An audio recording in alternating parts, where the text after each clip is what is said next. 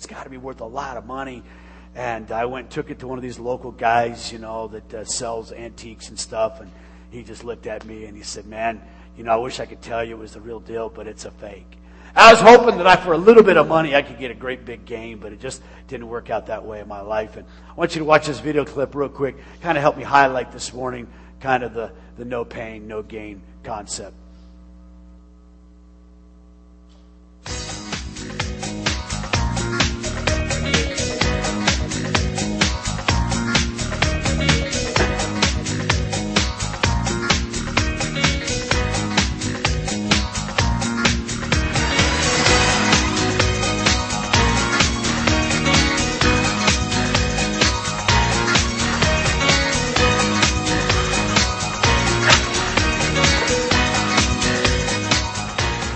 If you're like me, you're always looking for ways to improve yourself physically, mentally, and spiritually.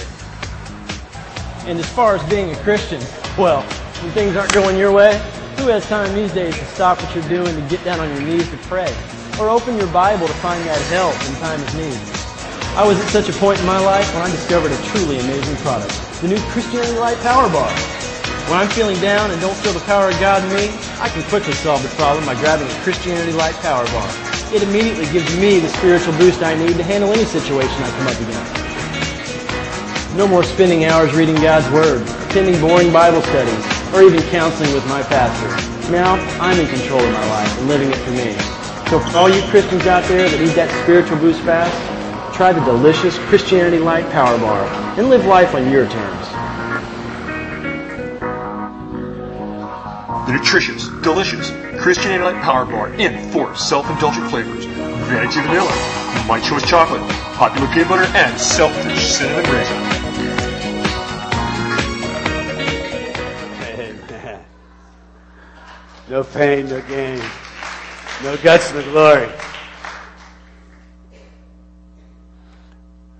Our culture today, the word Christian is used very loosely. Over 80% of American people claim to be a Christian. When you hear the name Christian, it conjures up all kinds of ideas in people's minds. For some people, it means a certain group of people that vote for a certain political party.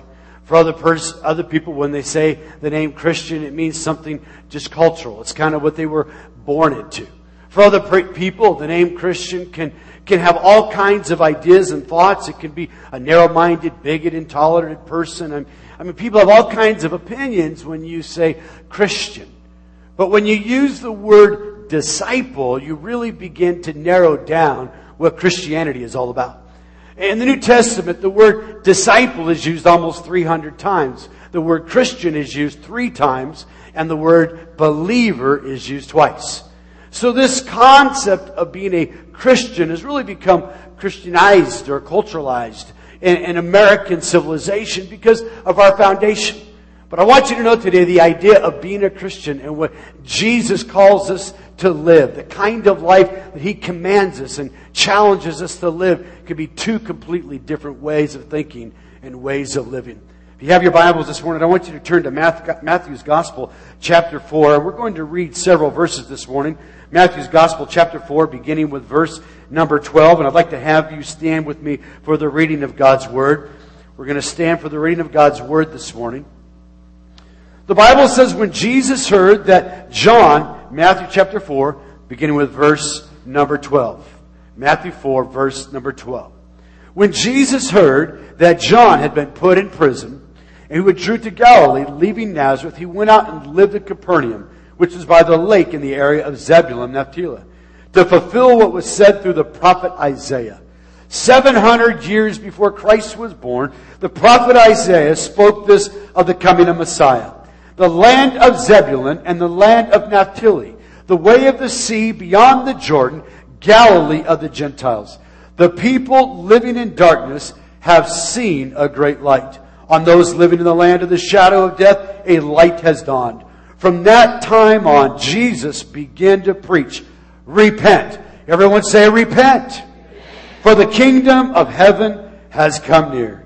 As Jesus was walking by the Sea of Galilee, he saw 2 brothers, Simon called Peter and his brother Andrew. They were casting a net into the lake, for they were fishermen. Verse number 19. Come, follow me, Jesus said, and I will send you out to fish for people. And at once they left their nets and followed him. Going on from there, he saw two other brothers, James, son of Zebedee, and his brother John. And they were in a boat with their father Zebedee, preparing their nets. And Jesus called them, and immediately, everyone say immediately. Immediately they left their boat and their father and followed him. Jesus went through Galilee, teaching in their synagogues and proclaiming the good news. Everyone say good news. The good news of the kingdom, and healing every disease and sickness among the people. Lord, I thank you this morning that you've called us to be followers of you. I thank you this morning that your grace is here upon every hearer. Our hearts have been prepared in our time of worship as we've come into your presence with thanksgiving and to your courts with praise. And we know that you are here to do something that only you can do.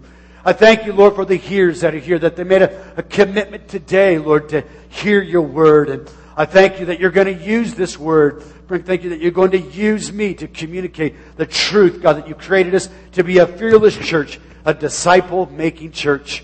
Jesus, I ask that you will bless this in your wonderful and awesome name. Amen. You may be seated.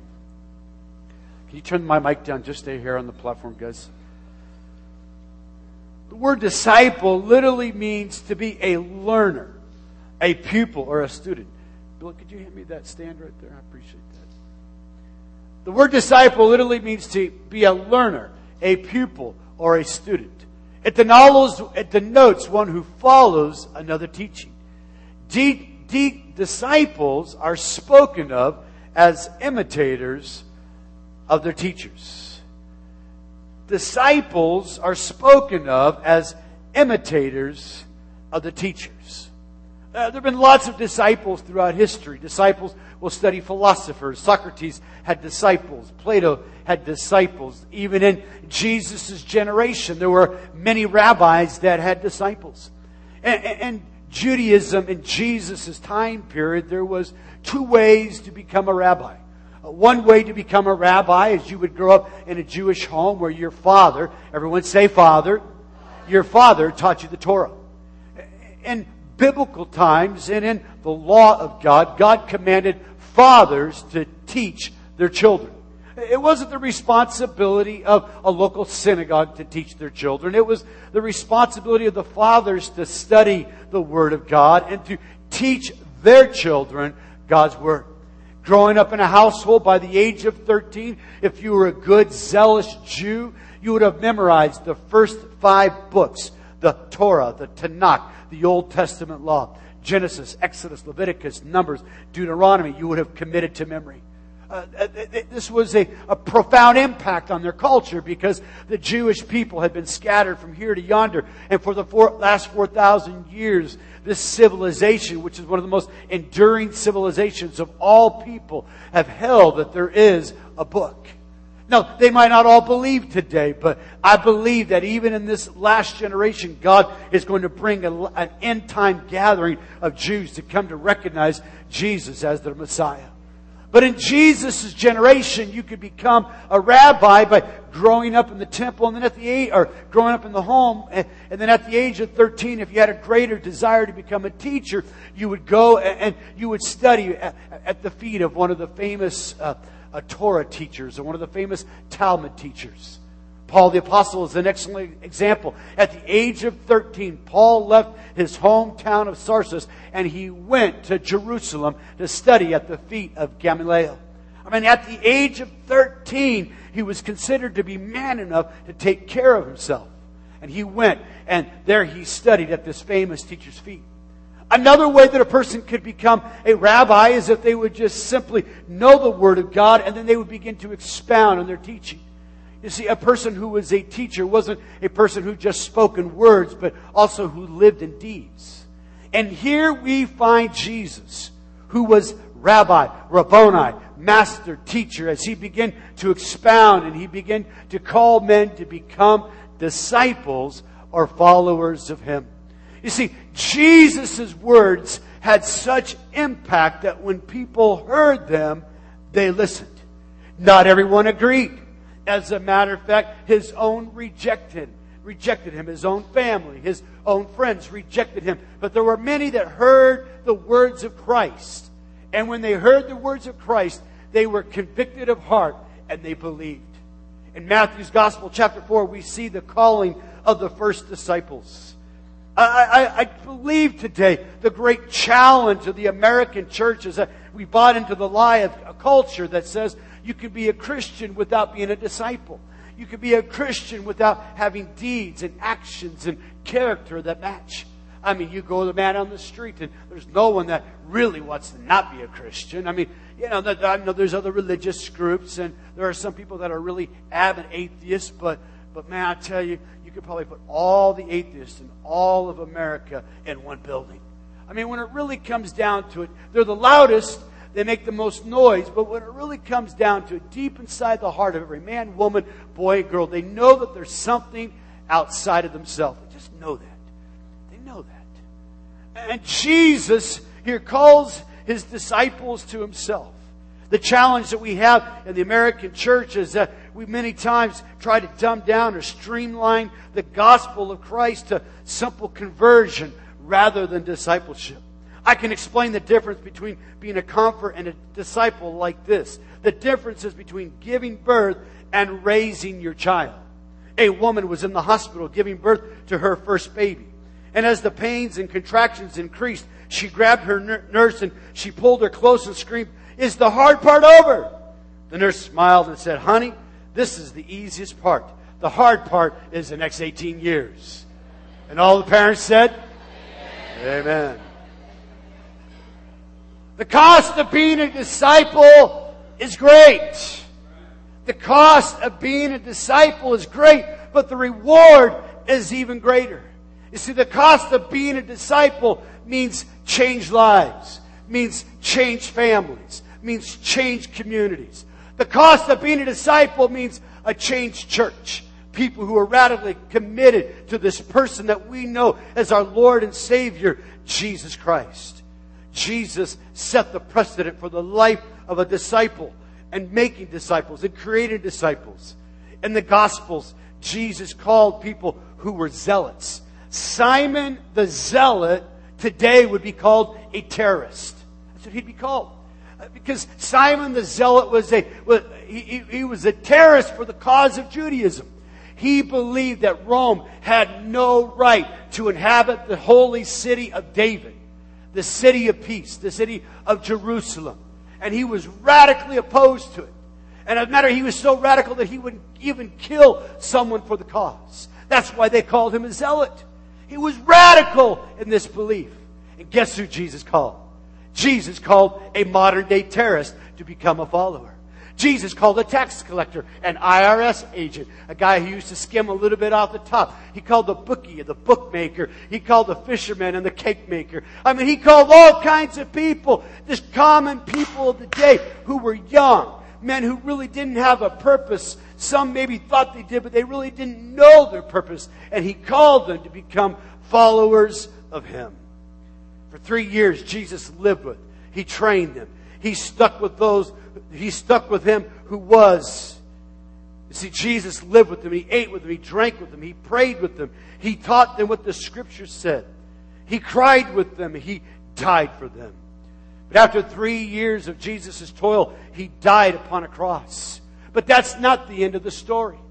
See, Jesus just didn't die for you. But the Bible says that Jesus ascended into the place of hell, and there he proclaimed the gospel of freedom to those who were held captive. And on the third day, Jesus rose from the dead, declaring that he was Lord, he was King, he was God, he was the risen Savior, he was the resurrected Jesus, he was the author and the finisher of life, he was the Alpha and the Omega, he was the beginning and the end, he was the author of life. He declared that. He declared that.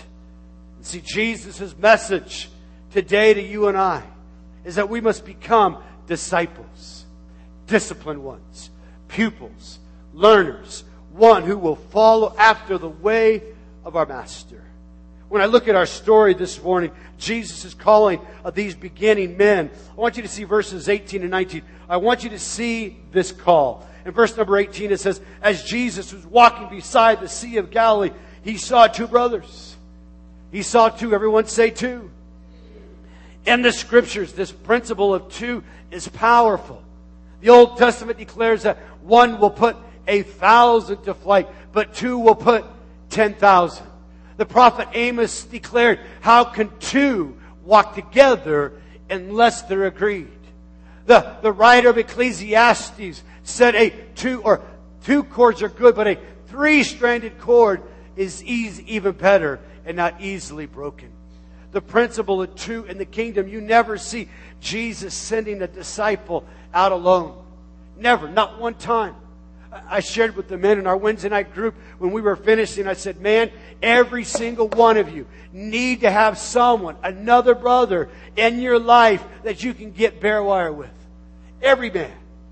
You see, because there are issues and things in your life that your wife isn't going to quite understand the way that another man is. And I'm not talking about any kind of man. I'm talking about a godly man. I'm talking a man that's pursuing the same goals, the same desires to become a Christ follower and a sold-out Christian, a person who's dedicated to the cause of Christ. Every man. Jesus sent them out by two. It was Peter and his brother Andrew. And they were casting their net into the lake, for they were fishermen. And he said, come and follow me. You were fishermen, but now I'll make you fisher of men. You see, the first thing that Jesus did when He called people to Himself is that He changed their identity. He changed their identity. You see, in our culture today, we find our identity in what our position is, what our work is, what our stature is, what our role is. If you're a stay-at-home mom, your identity is found in, I am a mother. If you're a person that's working in the work world, your identity many times can be found in the kind of work or the title of your job. Your identity is found in the kind of things that you do with your life rather than the person who you are. See, Peter and James, they were fishermen. Peter and James were fishermen, but Jesus said you would no longer just be fishermen, but now you will become fisher of men. See, our lives are not our own. When Jesus called them, He called them to a changed identity, to a different way of thinking about their life. If your life today is in pursuit and you're a young person and you're trying to figure out the next step and what your career path is and what you're going to do with the rest of your life, I will tell you the greatest thing that you can do to discover that is just to give yourself wholeheartedly to the kingdom of God. I mean, just throw everything in your heart. Throw it into God. Throw it into Jesus. Learn what it is to become a follower of Christ. Because when you do that, you know what happens? The Bible says all these other things will be added unto you. God will give you dreams. God will give you desires. God will give you purpose. You'll begin to all of a sudden find yourself in a position that you did not earn. You'll find yourself in a place that you didn't work for. You'll find yourself doing things that no one could have orchestrated for you. You'll get a phone call, surprisingly. Someone heard about your name and you don't even know how it happened, inviting you to do this job. I got to tell you, the greatest thing that you can do to find God's will for your life is to throw yourself into becoming a disciple of Christ. Throw yourself into becoming a follower of Jesus. Follow me, He said. He changed their identity. Their search for significance, their search for meaning now would be found in Christ alone. He would become their identity. But not only did He change their identity, He taught them how to live. And just a couple of pages, just a couple of verses down, immediately Jesus calls His disciple. We call it the Sermon on the Mount, but He calls them to the hillside and He begins to proclaim them the way of the kingdom. He taught them how to live the blessed life. He taught them how to be happy. He did. He taught them. He taught them that the kingdom was righteousness, joy, and the Holy Spirit. He proclaimed to them the way of life. He taught them in word. He taught them how to be happy and blessed. He taught them about their mission to be salt and light in the world. He taught them the real meaning of the law. He said, listen, the law of Moses, He didn't come to abolish the law, but He came to fulfill it. Man was not made for the law, but the law was made for man. He taught them about real men who would control their anger and would be willing to forgive. He taught them about morality and how to live a pure life. He taught them how to pray. I mean, Jesus taught them about every dimension of their life. He taught them about money, possessions, and eternity. And He said, you can't love money and you can't love God at the same time. And the way that you know that you love money is by the way when you look at your checkbook, you can see where your money is spent. If your money is spent on all consumables for you and your family, you're not loving God with all your heart, with all your soul, and with all your strength. It's not me just telling you this. It's the way of the kingdom. Jesus proclaimed it. Unless you surrender all of your life, all of your heart, unless you obey all of His word. This is impossible, you say. It is impossible. It's absolutely impossible. That's why you need God. That's why you need Jesus. You can't do this on your own. But Jesus taught them the way that they were to live their life. He taught them about hypocrisy and judging others. He taught them what it really was to be a true disciple and follower of Jesus. He messed with their minds. He messed with their minds. He messed with their understanding of money. He messed with their mission and their morals, their mindsets and beliefs about God and the way that they treated other men. He got to meddling in every area of their life. He meddled. I mean, He got down to brass tacks with them. He told them, this is the kingdom life. This is the way you are to live. This is the way that you are to walk. And then verse number 17, I want you to see His message. You see, when Jesus called them, the Bible says that He told them to repent. The word repent in the Greek is metanoia. Everyone say metanoia or metanoia. The word concept of metanoia or metanoia literally means to change the way that you think. That's the word repentance. It is the first word of the gospel. It's the first word of the gospel. In other words, you can't be a Christian unless you repent.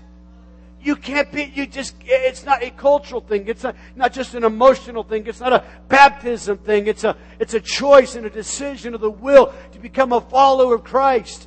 And to realize that you're a sinner and you need a Savior. And the Bible says that when you confess your sins, that He will forgive you and to cleanse you from all your wrongdoing. See, He had a message. It's the message for this generation. It's a message for every generation. Change the way you think. Change the way you think. We live in a generation that's so confused with the cultural malaise of being politically correct and not offending anybody. Let me tell you, Jesus didn't die on a cross because He didn't not offend people. Jesus offended the liberals and the conservatives. Jesus offended the Republicans and the Democrats. Jesus offended the Pharisees and the Sadducees. He offended them all because the nature of man is to rally around their own cause rather than around the one cause. That's the cause of Jesus Christ and the cross for which He died and the resurrection for which He gave His life for you and I. Let me tell you today, there is a cause today. It's the cause to become a disciple and to proclaim this message. It's a message of hope. The only way that men in our generation can find freedom and liberty, the only way that they can truly be happy is to follow the commands of this message. Wrong thinking about God, wrong thinking about Jesus. Our culture today, Jesus means many things to many people. This weekend, all over the news, there was this account of a Harvard divinity professor that supposedly came across a 4th century Coptic fragment of a little tiny, some kind of text that was written by some old rabbi or Christian sage. It was about 8 verses long, maybe 8 verses long, and it was broken. But there was one little tiny phrase in there that said, Jesus said to His wife. One little tiny phrase. This 4th century document, only one, probably spurious. There's no proof that this is even real. This one little tiny fragment. It's got the whole world in an uproar. The fact is, Jesus never did marry. He never married. He chose not to. Jesus was the sinless Son of God. There's not one account in the gospel writers, the men who knew Him the most, the men who lived with Him, the men who slept in the same house that He slept in, the men that ate with Him every day and fished with them and preached the gospel with them and healed the sick to Him, and the hundreds of people that were alive in Jesus' generation that gave eyewitness to the gospels. and the thousands and thousands of documents that we have from before the 4th century. It's never been written before. All of a sudden, one little tiny fragment of paper pops up, and people are saying that what the Bible says about Jesus isn't true. Let me tell you, don't be so easily deceived. It's why you must study the Word of God for yourself. It's why you must become a disciple. Someone said amen. People have all kinds of ideas about who Jesus is. He's a good man. He's all these things. Jesus was the Son of God. He was the living Lord.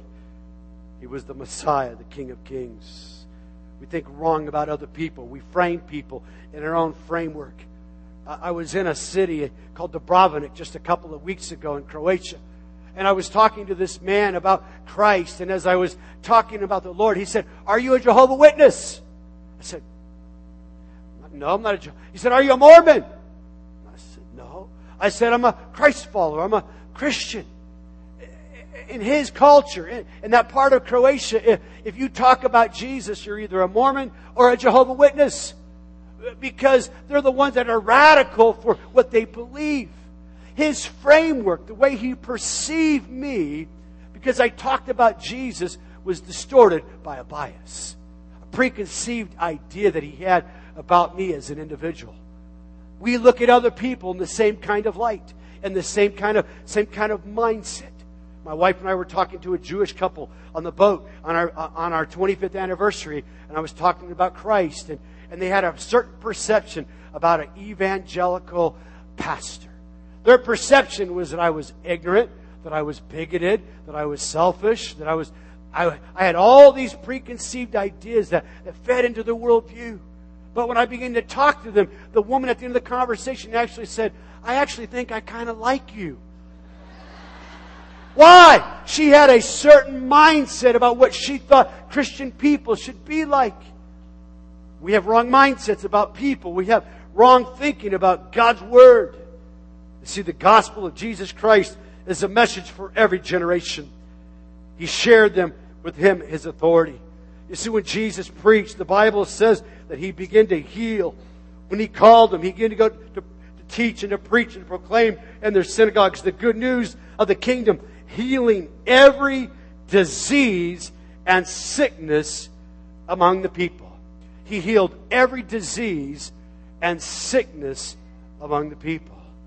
That's what Jesus did, all of them. See, He was the author of life. He had power over death. He had power over devils. He had power over demons. He had power over sickness and over disease.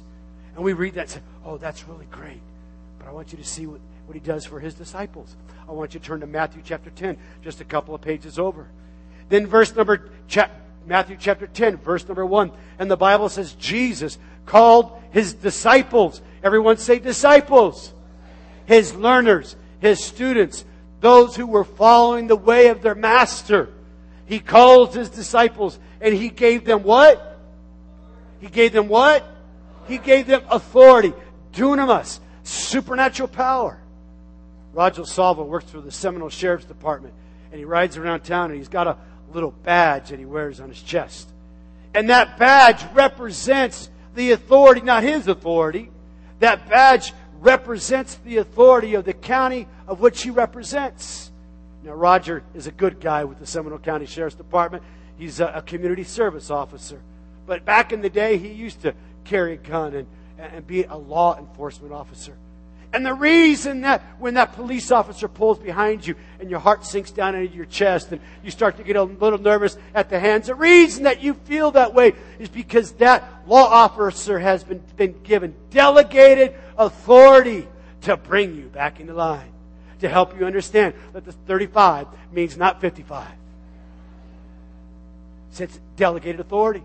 You take away that gun, you take away that badge, you put him in just Joe Schmo clothes, and he drives down the road, and guess what? You just blow right on past him. When you're driving down the road, and you're in another county, and you see a police officer, and you can tell he's off duty, you just pass him right on up. You'll be right next to him, and you realize he's off duty. And, man, that's an Osceola County police officer. I'm in Seminole County. He can't do it. Why? Because he has no authority. Oh, come on. You know you've done that. Don't be looking at me like that. Oh, you know that. But why is it if you're in Seminole County and there's a Seminole County sheriff, you just line yourself right up. You're double checking that speed. You're eyeing that thing right on in. Beep, beep, beep, beep, beep, beep, beep, beep. He has delegated authority.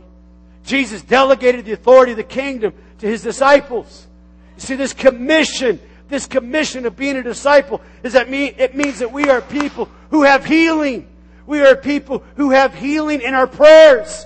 We believe in the power of prayer. We believe that when believers gather together, something happens in the supernatural. There's a dynamic realm that we can't see. It's called the unseen realm. And it's far more believable. And it's far more powerful than the seen realm. It's a realm of principalities and powers and rulers of darkness. And Paul, when he described this unseen realm, he said, listen, the weapons of your warfare are not through the words of man. They're not through your finagling or wrangling or human bombs. But the weapons of our warfare as a believer are mighty through God, through the pulling down of strongholds, to the exalting of Christ. Let me tell you today, there is a powerful weapon that you have been given. It's the delegated authority of Christ.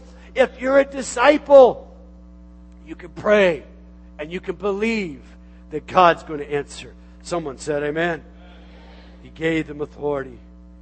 A clear indication that a man is not truly a disciple is that he refuses to submit to the authority that God has placed in his life. Authority has been abused. Authority has been misplaced.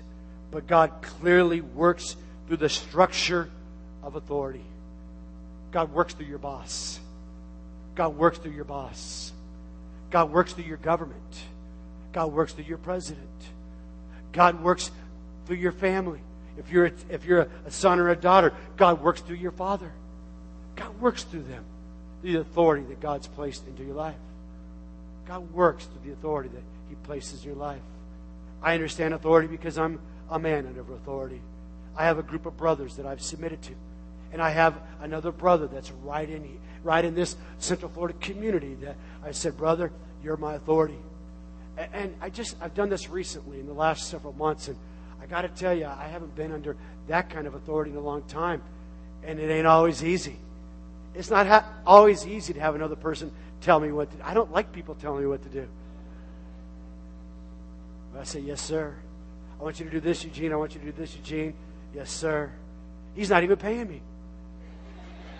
I get to do it for free. So I understand authority. That God works through the authority of my life. God works through the authority of your life. See, this whole principle of discipleship is about coming underneath the covering of God for your life. All authority has been given to us today. You see, these disciples of Jesus understood that there was a price to pay. It's the cost. It's the cost. The cost of being a disciple is the cross. They took my cross. The cross has been in the auditorium for years. Can you put the picture of the cross up on the screen? The cross. The cross. You know what the cross represents? The cross represents death. Death to an old way of life. Death to your own ideas. Death to self-control. That's what the cross represents. Represents a death to me, but it also represents life. See, there's not only a cross, but there's also a crown. There's not only a cross, but there's also a crown. And when you embrace the cross, you receive the crown of life, eternal life, everlasting life. See, that's the power of the message that we're talking about today. This whole thing about being a disciple is embracing the cross. Jesus said, if anyone would come after me, he must deny himself and take up his cross and follow me. For whoever wants to save his life will lose it. But whoever loses his life will find it for my sake. A.W. Tozer said, if Jesus Christ is not controlling all of me, the chances are very good He's not controlling any of me. This whole concept of cultural Christianity just doesn't fly in relationship to the Scriptures. The challenge that we have is that we're not perfect and we fall short, and we recognize that we don't measure up to the standard, to the cross of Christ. how do we deal with that? How do we deal with that? Now, there was a man who in the early 1900s, his name was Shackleton. And Shackleton had a big desire to go to the South Pole. And he put in an advertisement in the London Times, and it said this: men wanted for hazardous journey, small wage, bitter cold, long months of complete darkness, constant danger, safe return doubtful, honor and recognition in the case of success. He was flooded with 5,000 applicants eager to join the team. He selected 56 men. Over the next 16 months, they endured every kind of hardship imaginable. Within the first 3 months, their ship actually sank. It actually sank, and the men were left stranded on a little ice island. They weren't rescued for 16 months, but miraculously, not one of the men perished. But Shackleton had got farther to the South Pole than anybody in all of human history. He was not deterred. That was the third time he had tried. When he gets back to London, he puts another ad in the London Times to take a fourth expedition to make it to the South Pole. He never made it. He died. But I always admired this guy because he had a dream. He had a desire. He had a goal. And that goal, he realized, would cost him something. If you want the goal of being a disciple, if you want the goal of at the end of your life, you live forward. And when you breathe your last breath, you hear these words: well done, my good and faithful servant. There's a cost. It's a cost of the cross. It costs you today. It costs me today. Matthew chapter 28, Jesus told his disciples, He said, I want you to go into all the earth, and I want you to proclaim. I want you to go and make disciples of all nations, baptizing them in the name of the Father, the Son, and the Holy Spirit. For lo, I am with you always, even to the very end of the age. Here's the thing. You're not alone today. You're not alone today. Jesus said, I want you to go while you are living your life. While you are going. It ain't just about you being a disciple, but it's also about you discipling others. In 1988, a superintendent from a large movement in Africa came to the United States. And he was sharing with one of the local Bible colleges what the requirement was for someone to actually be baptized. And he said, listen, we don't baptize anyone in our churches until they actually go out and win someone to Christ and begin to disciple them. Because we know that, listen, if there's no cost, if there's no disciple-making process in the person's life, they're not really sold out. And we can't live with a church of a bunch of wishy-washy, mimby-pamly, because there's too much of a threat for our lives. We got to know that everyone is in this thing. We got to have all of our chips in. We got to have all of our cards in. We got to live this thing full tilt for God. There's no other way to live.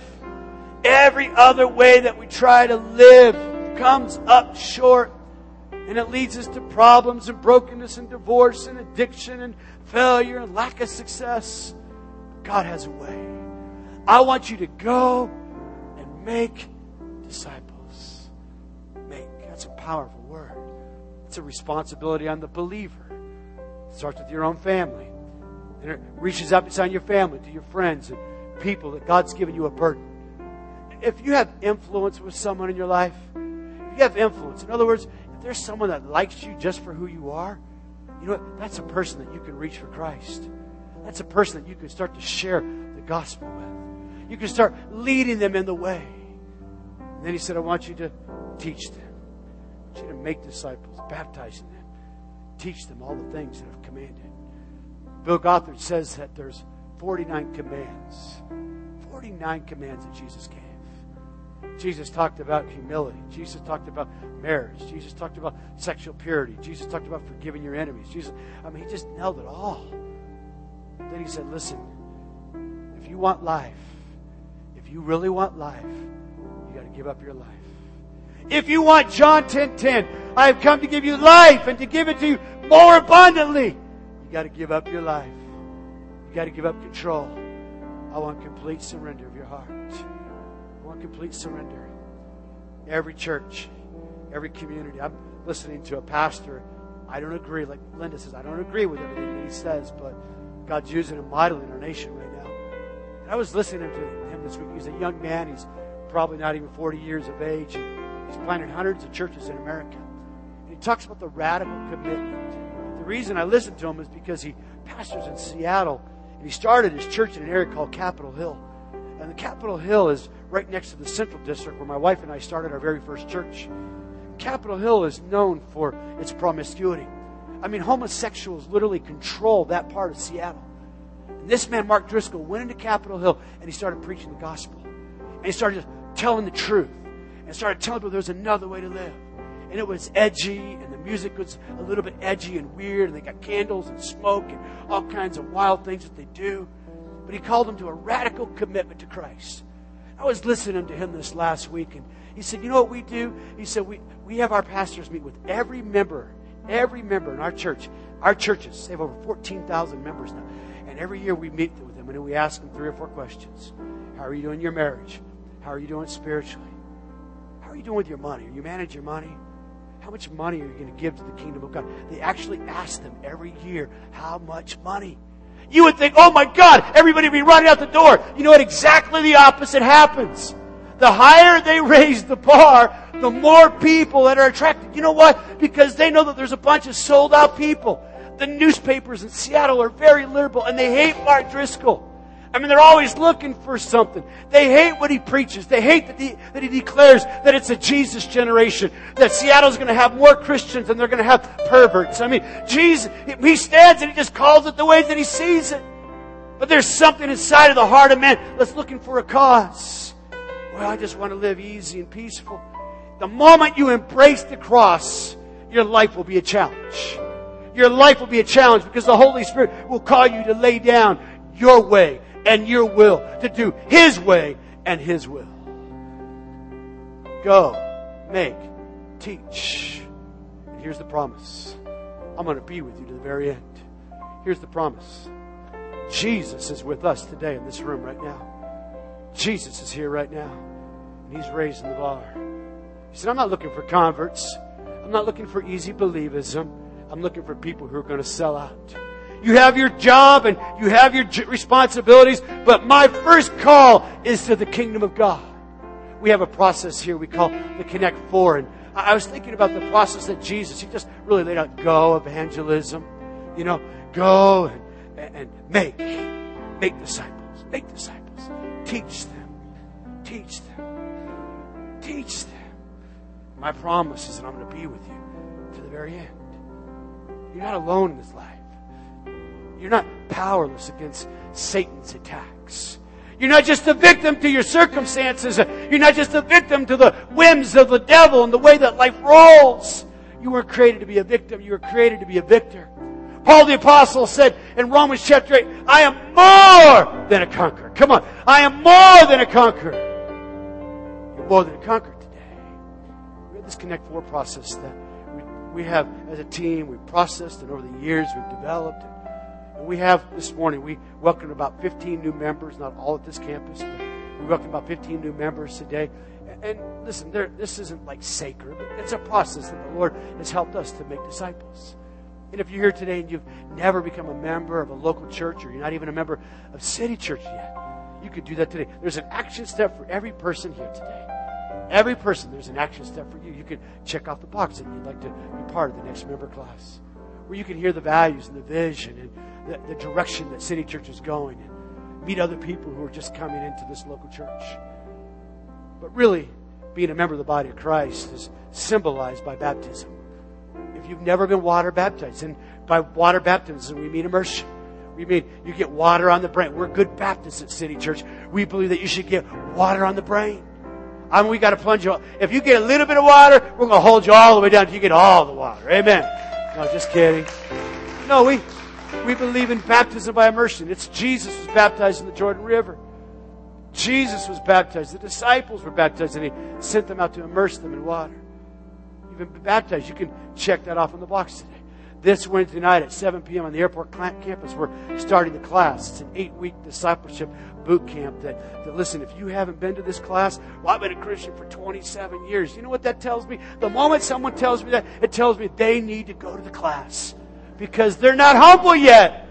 Because they think they got it all. I already heard that before. But you ain't telling me something new, Pastor. Jesus was lowly and humble of heart.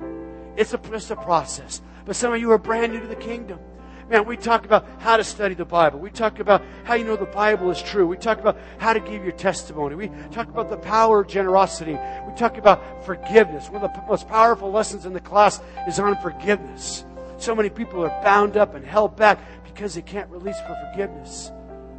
And then we have groups, and we were working this week as a team, and we've identified at least 30 different groups that you can connect in here at City Church. Next week we'll have a brochure, and we call it Connecting Points, ways that you can get connected. Get involved in a group. Maybe you're not actively serving. Maybe you're not actively serving. Look, you were called to the local church. You were called to serve in your local church. If you're not actively serving, today you can check off that box. I'd like to find out about how to serve in my church. We'll have someone contact you. And then this weekend, the women are going to have their encounter. Come on, women. Amen. Hallelujah. Man, God's going to come. I know God's going to show up and show off. I believe that women are going to be set free. Women are going to take the next step in being sanctified, being made more like Jesus, having a greater understanding of what it is to be a disciple and follower of Jesus. I challenge every woman, if you haven't signed up for the encounter, you do that before you leave today. Every person here, this next step is for you. I want you to bow your heads this morning. And this is our altar call. This is our altar call today. I want you to take just a moment. God's speaking to you today. God's speaking. You got this little card. My next step today. Well, if you haven't attended the class, your next step is to go to the class this Wednesday night. If you've never been to an encounter, or maybe you were in an encounter 3 or 4 years ago, but boy, you just need a fresh infusion of the Holy Spirit and to be around some godly people, and I encourage you to make yourself available to the encounter this coming weekend. Maybe you're not a member of the body of Christ yet. You're not a follower of Jesus. You've never accepted Christ. You haven't embraced the cross. You haven't given Him your whole life, fully surrendered. If that's you today, you can check off that box. We're going to follow up. We're going to call you this week. We're going to have someone pray with you.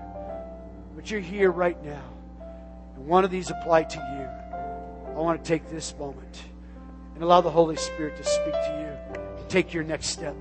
See, discipleship is always about the next step of following Jesus. Father, I thank you this morning for every person that's in this room. Thank you for your grace that you're penetrating our hearts. You're calling us to the cost of the cross, to take the next step in you. Lord, I pray right now in Jesus' name, open our hearts. You're here this morning and you've never, every eye's bowed. There's no one looking, but you're here today. You know that your life isn't right with Jesus. You know that you might have said a prayer, but you know that you're not a disciple yet. You know that you're not all in. You haven't fully surrendered. I want to give you this moment to become part of God's family. I want to give you this moment to become a disciple, a follower of Jesus, to know what it is to truly experience forgiveness in life. If you hear this moment, I would regret it if we missed this opportunity to give you that opportunity with no one looking right now. If you haven't surrendered your life to Christ, or you know your life isn't right with Him today, on the count of 3, I want you to raise your hand. 1, 2, 3, right now in this room. Anyone in this room right now? Amen. I see the hand. I see anyone else this morning? Can we pray together this morning as a congregation? Lord Jesus, I thank you for calling me. I thank you that you died on the cross just for me.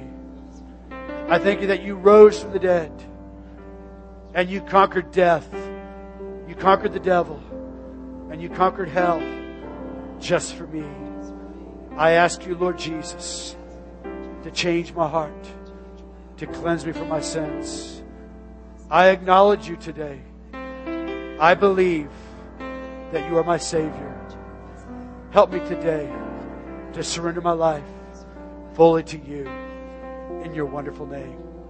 Listen, if you said that prayer today and you really meant it, there's a place that you can check off on that box and that card. We're going to stand together this morning. And as we close this anthem of worship and praise, on your way out this morning, I want you just to drop those cards. Ushers will be at all the doors. And if you could drop your card.